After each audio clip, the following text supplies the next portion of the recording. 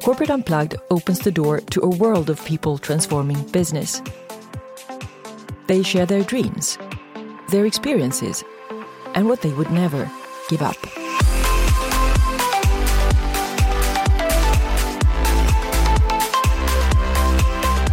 I'm so glad to have Sahar Hashemi here with me from London. Welcome to my podcast, Sahar. Thank you, Krishna. I'm so happy to meet you actually here in my home city of Stockholm. We are at the Nordic Business Forum.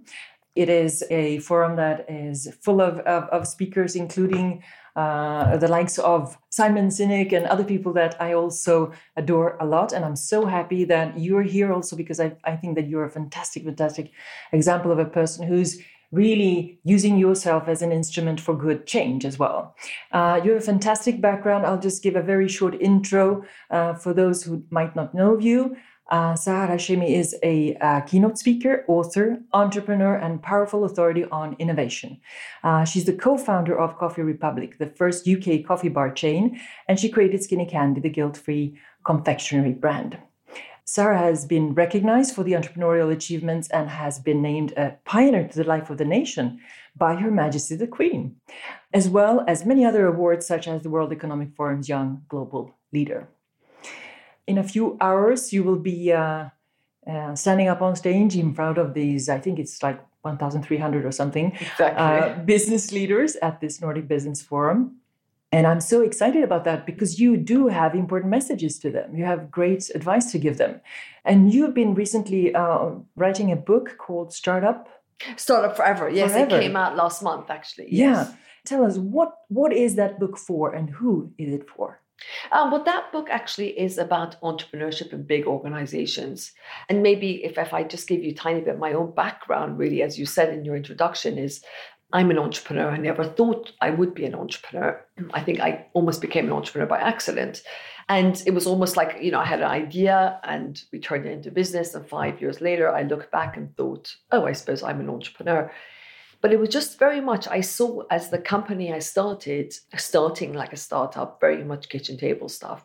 As it got bigger, as it got more successful, we started losing that entrepreneurial feeling. We started losing that startup feeling. And of course, back then, the idea was that it's natural to lose the startup feeling because you start up as a startup and then you move and become a big company and you act like a big company. But I think what's happened now, we see the pace of change is such that no one can act like an old big company anymore because almost everyone's now in the same environment as a startup used to be, the same pace of change, the same constant disruption, the same uncertainty, the lack of safety nets, the resources changing, the world moving on its axis.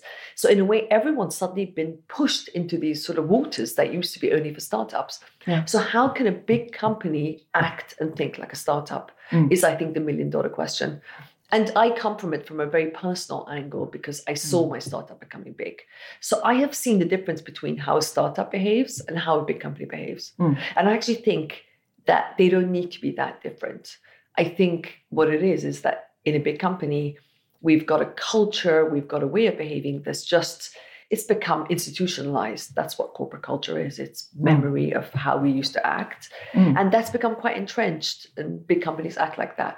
But there's no reason why they can't change very, very quickly, very easily to act much more in a startup way. It's not that difficult. And it all starts with ourselves, right? Because I've seen some video clips of you and so on saying that, who you are and what you do must be the same thing, right? And it's the same in a way for companies, because if you look at a company as a person, what are they being rather than what are they only doing, right? Yes, absolutely. That's what we are after. Yeah. And I think a company was based very much before, I think, on a command and control, very militaristic, very old thinking that actually, if we've got a group of people working together, let's manage them really tightly because like that we can control them. But of course, back then that was okay because uniformity, the world moved very, very slowly. And so uniformity was, you wanted everyone to act the same. It was almost you had to sort of come and be a certain type. Whereas now that's all different. And so the personality of these companies has to change. And I think exactly, as you say, Vesta, is moving very much towards becoming much more human. A startup environment is very human. A startup environment often starts with the personality, with the sheer force of a personality of a founder. A startup starts with the passion of a founder. But this is what we lack in a big company because we've lost the human element. It's become a corporate structure with disciplines, and people are not meant to count. You're meant to not rely on people. But that's got to change. And this is a wonderful time in a way that it's creating this need to change culture. And going back to that passion that you mentioned, you and your brother co-founded a company some years ago, as we mentioned here, the Coffee Republic. But in general, you as a person, what is your passion? Every day waking up and, having something that perhaps I'm a bit out of my comfort zone and just doing it. I don't know, being in an area where I feel I'm good at and getting something done. I was a lawyer in my life, and then I started a company. That was, of course, huge passion. Then I started speaking, writing books. And for example, my passion is always what my current passion is. So my book Startup Forever came out last month. And so at the moment, this idea of Startup Forever and my book and what I talk about, that's my passion. So every day I wake up and I think, how can I spread this message? How can I relay this? How can I make it clear for people? That's what I get up for. And that's what I absolutely love doing. My work is my passion. And that's what I find quite sad, that for a lot of people, they think, work is just work and you come in for the paycheck, and your passion is a hobby you do outside. Whereas it's not actually. We're doing it the best years of our lives, most of our waking hours, especially now with technology. There's no divide between the two. So what better than to do something you love every day? It's like my hobby. But for my 20-something years of experience working in different companies and so on, when I look back at it, I was not always 100% myself there. And that's one of your points also, that go to a company, work for something where you can really bring 100% of yourself to the place, because that's where you're going to bring your talent and your energy and everything with you, and that's where results are created from as Absolutely, well. Yes. I think very much, my dad's generation, I think our parents' generation, be very shocked if someone said, bring 100% of yourself to work, because that's exactly what you shouldn't have done. It was the whole thing about wearing a work suit. You were meant to wear a suit because it was almost like a uniform, so that you wouldn't be yourself, so that you would look like everyone else. And you had to leave your emotional baggage at the door. And, work was no time for emotion or anything human. And I think that's very much changed, because innovation and ideas don't come from processes and systems in a company. They don't come from the manual. They come from individuals using things like empathy and curiosity and putting themselves in customers' shoes and trying things out. So that's why it's so important to be 100% yourself now. But it's very new, and I think big companies are adjusting to that, because it takes a bit of a shift and a bit of a move. As long as they adjust to it because of the right reasons, not because we should. That's what it's appreciated, right? But that it comes from, like, let's say, the heart of the company. Absolutely, absolutely, and kind of yes, there's a whole, a lot of funny. If I was just talking to someone around purpose, and they were saying, "Oh, purpose is important," and I think a lot of companies speak about purpose, and yet they lose the real point of purpose, is the customer that people are serving. So, there is a lot of kind of going back and just being really authentic about it, rather than just, as you say, using these words, which happens a lot. What do you feel is your purpose now? My purpose is my book Startup Forever. Yeah, it's very much genuinely encouraging entrepreneurial thinking in big companies. In terms of transformational points, we will have those in our lives that have, steered us in different directions and so on. Can you imagine just one or two of yours? The first one probably was when I was working as a lawyer, and I'd been a lawyer for 5 years, and it was my first job. And my father died very suddenly, and he was very young, in his early 60s, and I was in my 20s, and I'd been very much in a comfort zone, a very sort of blessed childhood. And my dad dying very suddenly of a stroke, I think that was a real shock. And I just remember it was the first time that it dawned on me that actually this comfort zone that I think I had is not something permanent, and that actually perhaps it's a sort of false sense of security, and that life is in fact short. And I just remember my dad dying was just, it was like someone had pulled the rug from under my feet, but very much that made me feel like, then you got to change, you got to do stuff, because if life can change so quickly, then what am I holding on to? And I think we learn from those shocks. And I think the next one was actually setting my business, Coffee Republic. When we left in 2001, I really missed it. And that was transformational because the pain of missing a company you start is huge. And what I learned from that experience, which is kind of really what I talk about now. So 2001, that's quite a bit of time ago. How do you feel about that now? Have you? Is it? It's still very sore, actually. Yeah, Yeah. it's kind of, Yeah. I mean, I've read a lot about it. When entrepreneurs leave companies they start, it's actually very much like a bereavement. It's very traumatic.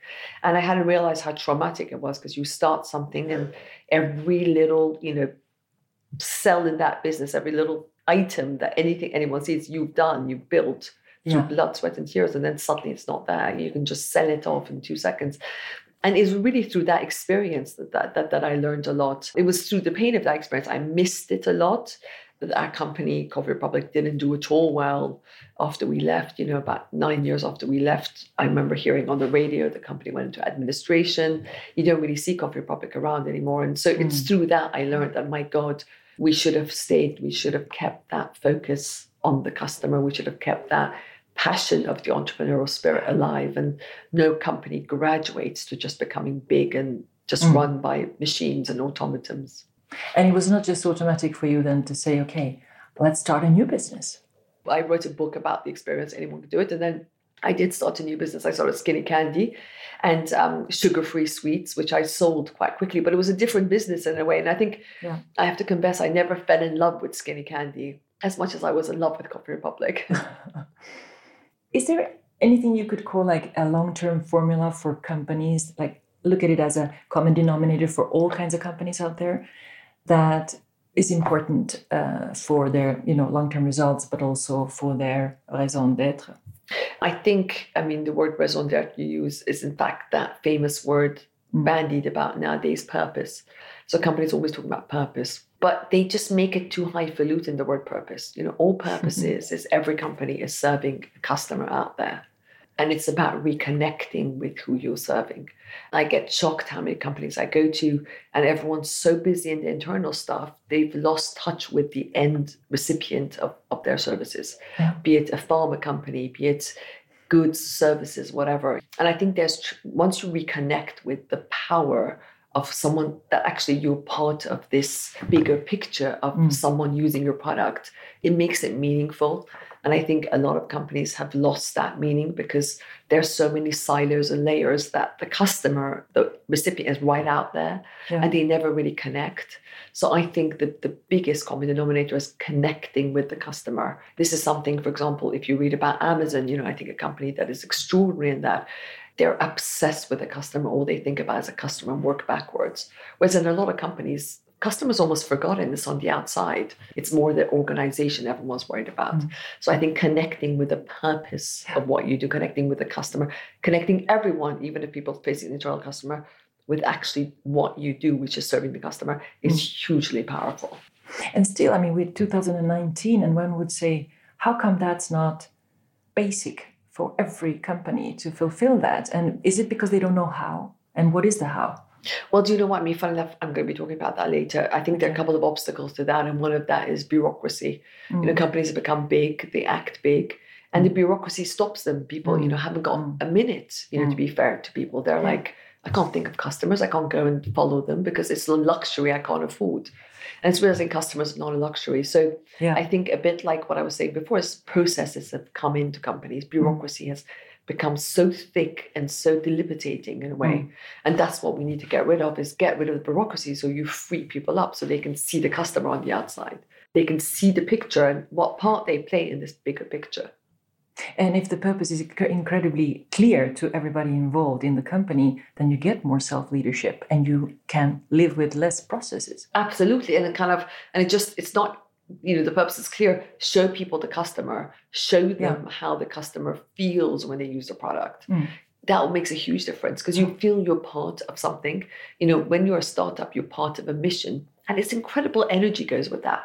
And I think companies have lost that energy that goes with it because no one knows who they're working for. They're working for their boss or they're working for the customer. And let's go back to the customer. Just let's clear everything out so people are facing externally because the external world's changing so fast and it needs the people in the company. And yet they're so busy with the internal world.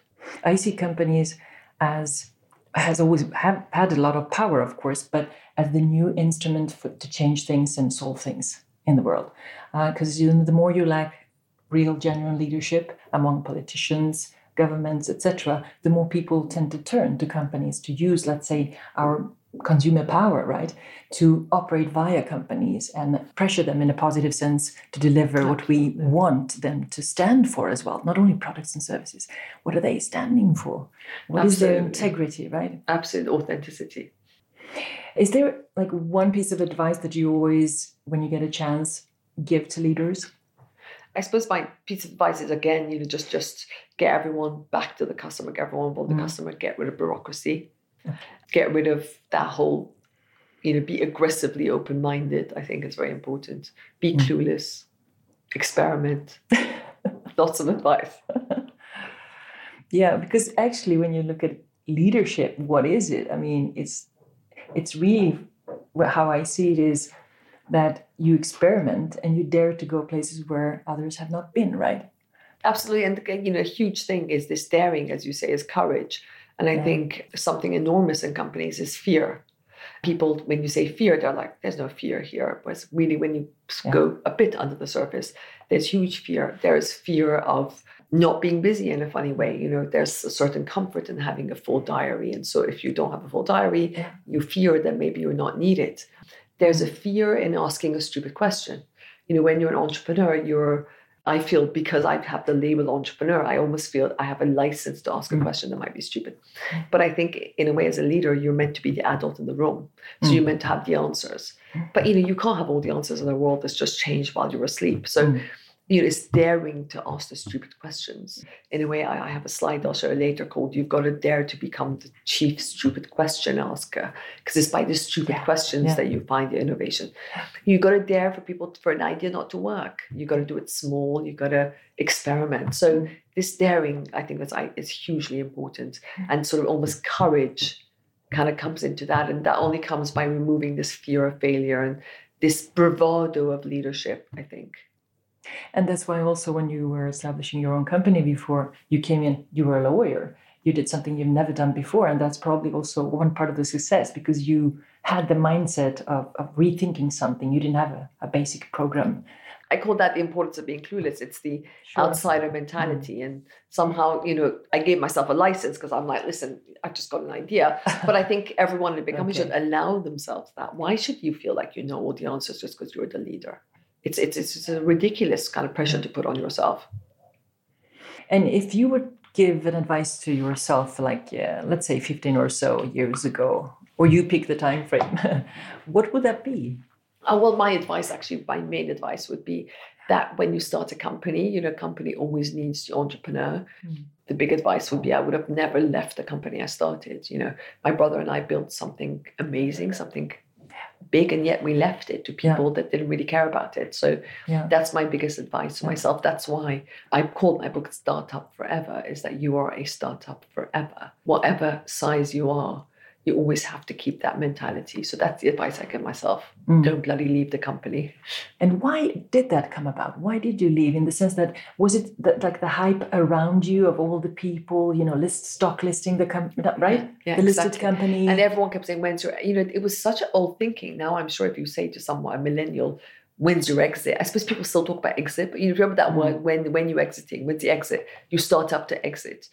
And in a funny way, we love that company, but exactly the hype. And then that feeling of, oh, well done, you start the company. But there was a huge thinking we've all forgotten now that entrepreneurs are only good to start companies. Entrepreneurs can't run companies. You still see a few articles about that, it's kind of an entrepreneur should know when to leave.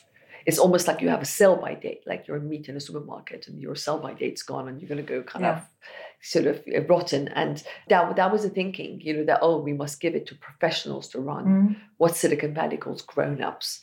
And we bought into that. And, it was a very early stage where people didn't realize actually there's huge power in that passion. There's huge power in that love you feel for the company. And sometimes whether, a lot of entrepreneurs get tired, they get quite fatigued, you somehow don't have the skills, but you can find the skills, but you've still got to keep that passion because you can never hire that passion. It's very rare to find someone who loves that business. Anita Roddick, the founder of Body Shop, who passed away a few years ago, she used to say, we have an umbilical cord to the business, the DNA of the business. So once you've got that, why lose it? For many years now, like the new religion is entrepreneurship and everything digital. I like the word, the new religion is entrepreneurship. Brilliant. And, the digital stuff and all that, of course. And whoever is in, let's say, the age bracket of 25, 35, 40 is like on the top of the mountain somehow. So how is all this changing our society? The way it's changing our society is that people expect a different, people will never go and work in the same atmosphere, that's the same work environment that our parents did, and our grandparents did. People need a different one. They need much more authenticity. They need much more of a human culture. They can't work in the command and control. They don't know what that is. They need to connect to the purpose. They need to see that they're making a difference, I think. So I think that's what's making a difference. But I think the only problem is making entrepreneurship the religion. We've forgotten about, very much as you were saying earlier, how much scope there is in large companies and the genuine value and honor and the potential of making the change within a large company rather than just going and starting up on your own. So that's the only thing I'm against. There's too much, before we never talked about startups, now it's too much on a pedestal. And yet we've forgotten about all this other. What do you think the world needs most at this time? Gosh, I think the world needs a bit of calm and a bit of time. I think we're inundated, aren't we, with just information coming at us. I just landed this morning, the sort of WhatsApp, from my messages, from the emails to everything on kind of social media. So I think just a tiny bit of space. I think that's the whole thing about mindfulness and just looking into ourselves and seeing what we're good at and finding our own true purpose in life. And that's the advice I would give to young people. Like, I don't know how they find their calling when we are so distracted by others and the agenda of others. And I was lucky to grow up when we didn't have that, and I managed to find my own calling. So I think it's just a bit of move away all this noise so people can find what their true calling is, what they love doing, what they're good at, and just for them to do it without regard to what anyone else is doing and what the world's doing. And just too much info. That's so true. And also I'm thinking about everybody who's now in school, the education doesn't really, as it is now, help them very much. That's right, absolutely. In discovering that, let's say, maybe talent or what they really feel like, because they're so measured. It's like an industrial system. That's right, absolutely. Again, like the same one we used to have 20 years ago. It's not that different. Yeah. So let's hope for a change there. So how was it to be on the podcast? Wonderful. Well, lovely. Lovely to meet you, Vesna. Yeah. Thank you, Sahar. Thanks for sharing. And you will find links and show notes on corporateunplugged.com/podcast. So remember to subscribe to the podcast on iTunes, Spotify, and Acast, and share this episode with your network and friends for impact. Share it with the people you know would benefit from hearing it. Thanks for listening, and until next time, live with purpose and remember to unplug. Ciao. Bye-bye. Thank you very much.